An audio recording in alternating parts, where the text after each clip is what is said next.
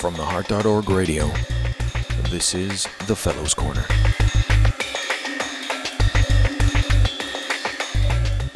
Hello, and thank you very much for tuning in to the Fellows Corner on the Heart.org. My name is Jerry Bloomfield, and I'm a cardiology fellow at Duke City Medical Center in Durham, North Carolina. It's my pleasure today to be speaking with Dr. Thomas Gaziano, who is an assistant professor of medicine at Harvard Medical School in the Division of Cardiovascular Medicine at Brigham and Women's Hospital, and holds a secondary appointment in the Department of Health Policy and Management at the Harvard School of Public Health. Dr. Gaziano is also the lead developed country partner for the National Heart, Lung, and Blood Institute Global Health Center of Excellence in South Africa, which is one of 11 centers that were recently established worldwide. Dr. Gaziano, hello, and thank you very much for joining us today. Hello, Jerry, and thank you for having me on.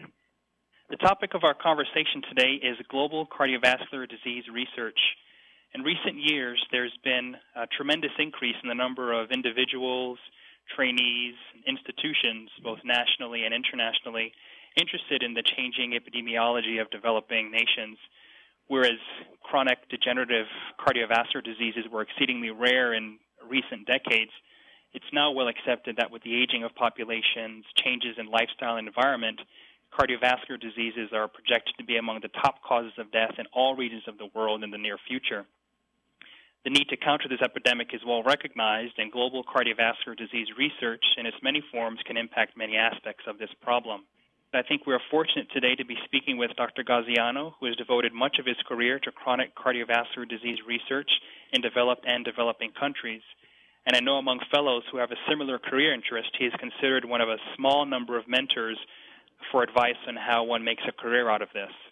Dr. Gaziano, your commitment to global health issues can be said is rare among academic cardiologists.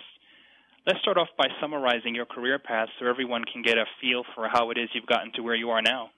Well, first of all, I want to, again, thank you for the opportunity to address these questions and just to reiterate the importance of the problem. Cardiovascular disease, as you mentioned, not only will be, but is the leading cause of death globally. And with only the exception of sub-Saharan Africa as a region is the number one cause when you look at the regional level, period. So the problem is huge. And obviously I was somewhat drawn to cardiovascular disease in general because of its large burden.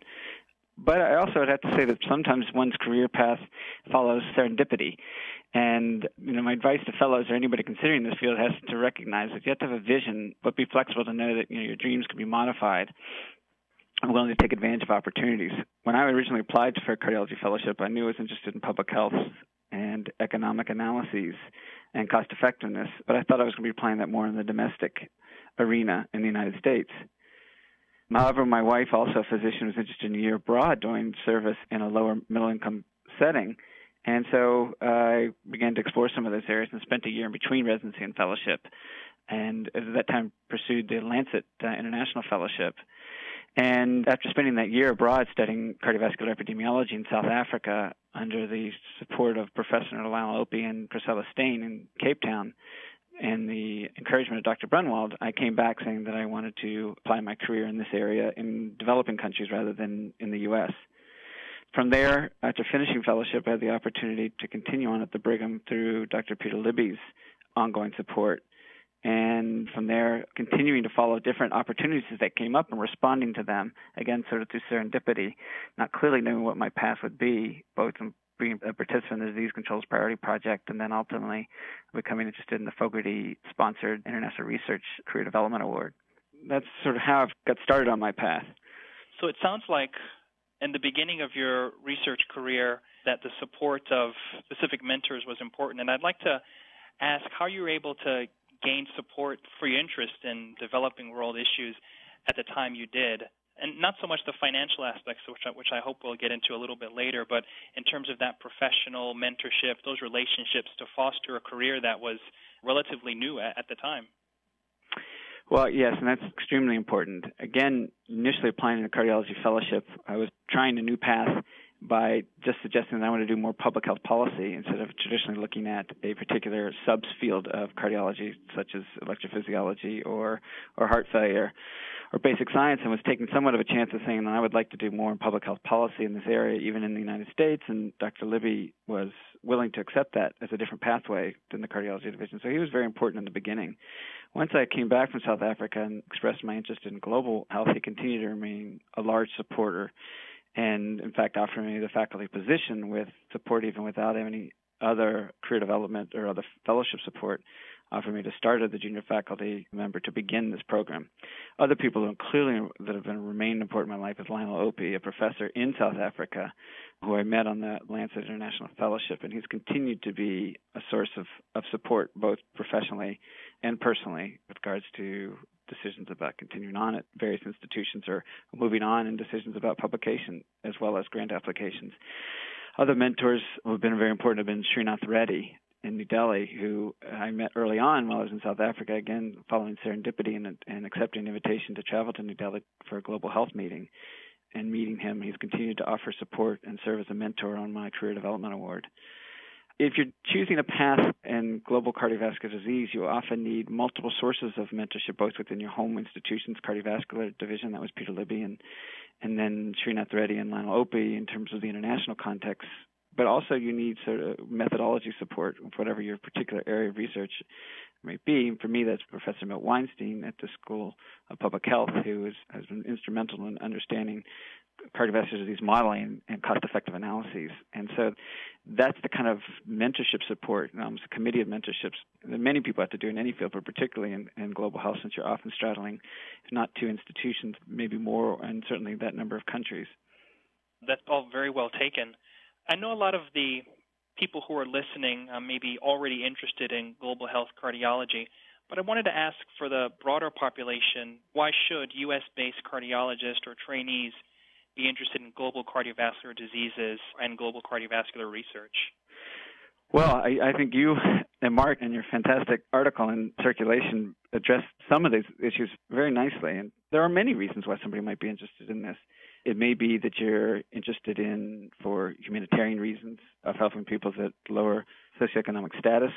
That obviously can be found within the United States, but certainly is more prevalent in many of these low-income countries where there's gross domestic product per capita of $300 compared to $30,000. There's stark differences in what's available, and so the humanitarian and ethical reasons are vast. But there's interesting research problems, and one has to be interested in the research career and the questions that they're asking. And for me, how one can control cardiovascular disease or prevent it with very limited resources was a very interesting policy and economic set of questions that I became interested in.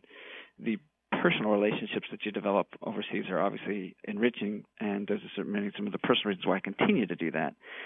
So I think that those are some of the many reasons. Plus, the burden is so large, and so anybody interested in overall health improvement has to recognize that 80% of cardiovascular disease occurs outside of the developed countries, and so that if you're interested in solving the problem as we become more globally minded, it's been reinforced by the financial crisis that we're affected by what goes on in different countries, and so anyone with sort of a global perspective will naturally be drawn to this topic. Now, you mentioned the policy and economic issues, and this gets into some of your own research. Your own approach to global health, cardiovascular disease, is interesting and focuses on decision sciences and analytic modeling of the impact of risk factors on major CVD outcomes. How does that research translate into, for example, to South Africa or other developing nations which have these GDP discrepancies that we have in the U.S.? Well, it's important. Much of this research in this field is, and it can be applied even in the United States, is we know that we have so many different tools, whether they are prevention strategies or medical therapies or invasive procedures, that drastically either prevent cardiovascular diseases or control further deterioration or prevent secondary events. And we've, as a result, have been very successful at reducing the age-adjusted mortality from cardiovascular disease in half in the developed countries. And so the challenge is not just about what new therapies we need, and we continue to need advances in therapy, but what in these developing countries where they have a burden is such as in Russia and the former Soviet nations, where it's twice the burden we have currently, is what can we learn about what was successful in the developed countries, but that won't break the bank. And so in that case, it's very applicable to say what strategies, what are the best buys, so to speak, for what's led to reductions in cardiovascular disease mortality in the developed countries that can be applied there. We looked at this already in one area in terms of just guidelines for hypertension and using methods of assessing risk for absolute risk as opposed to using just a blood pressure level to advance risk. We've also been looking at questions around how do we assess risk with low-tech strategies, not including blood draws. And so many of the countries, the Disease Control Priority Project, as a sort of a leader in this area, have been expressing to national governments what are potentially the best buys, as well as the WHO's general interest in that project and advising governments. So economic considerations are always going to be important, but not the only consideration. There are certainly ethical and equity reasons for making decisions about healthcare resources to be distributed across many diseases. Well, you definitely make a compelling case that there's definitely a need for this type of research and that the approaches to these problems will need to be novel in some cases. How can fellows interested in global health efforts get involved at the fellowship level? I know that you've been involved with this since after residency, and I wonder what advice and perhaps some concrete mechanisms that fellows may need to be aware of during fellowship to start a career in this.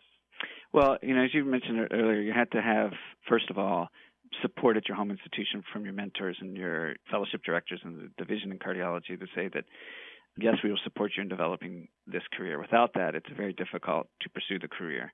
Secondly, you have to know about the funding opportunities, certainly starting in fellowship and beyond in the junior faculty stage. And so the financial support mechanisms are important. And so, again, I'm grateful to the Fogarty International Center for supporting the International Research Fellowships that you're very familiar with, as well as the International Career Development Awards that can fund 4 years of your early career. So I think that those are important to be aware of, but that there are many other opportunities.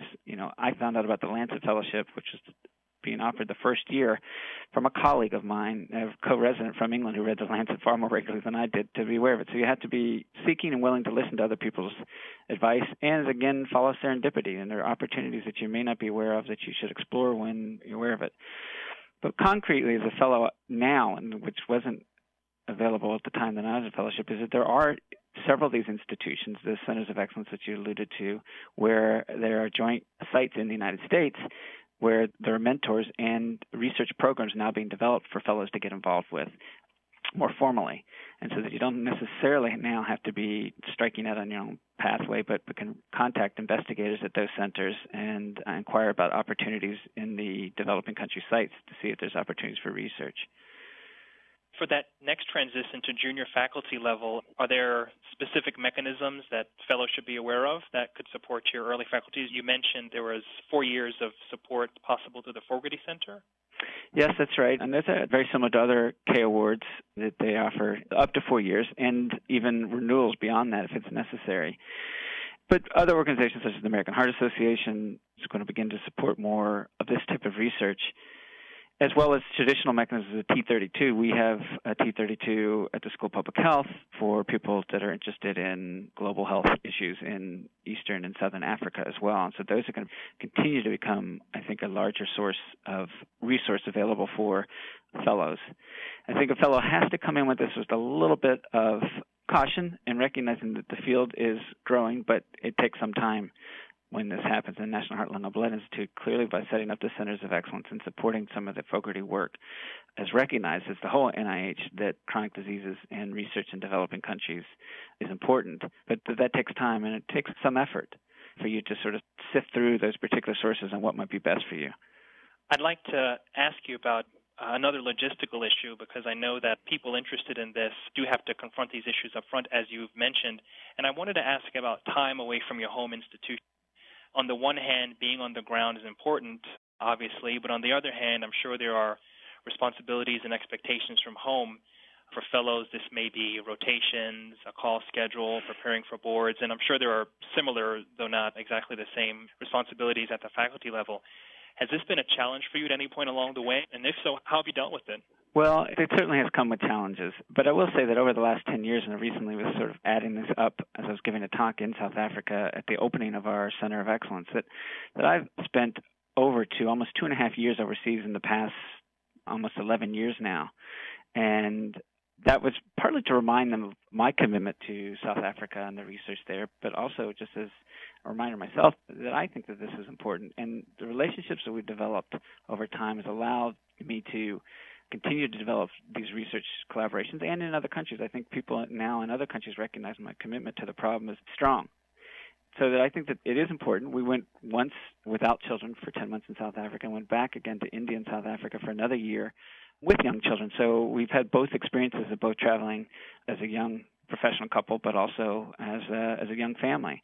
And that was an enriching experience for our children and for us as a family, which the kids still talk about, so that while it is challenging to move and think about different schools and to find the support for it, there's no way that I think I could be doing the research that I'm doing now without having had that time to understand what the problems are in the developing countries in particular, and have an understanding of how research is conducted in those countries, and to have the trust of colleagues and collaborators to continue the work.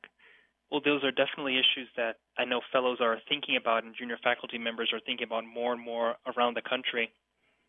I'd like to ask you, where do you think global health cardiology is going? And again, for these listeners and even for myself who's coming into the field, what are the outstanding issues in global health cardiology or areas that you see in the next 5 or 10 years need addressing? Well, we're still going to be spending a long time on trying to address the actual scope of the problem. While we have a pretty good sense of the overall burden from the Global Burden Disease Project, many countries still don't have very detailed epidemiology or vital registration systems to understand exact causes of death. And so as we look at wanting to get a sense of our improvements that we may be introducing, we need to be able to have some way to measure that. So there's a large area of interest in just the epidemiology of the problem. There's also going to be a significant sense of what we call implementation science, or how do we understand what mechanisms to prevent disease will work best in a developing country setting. Should we be setting up hospitals? Should we be setting up primary care centers?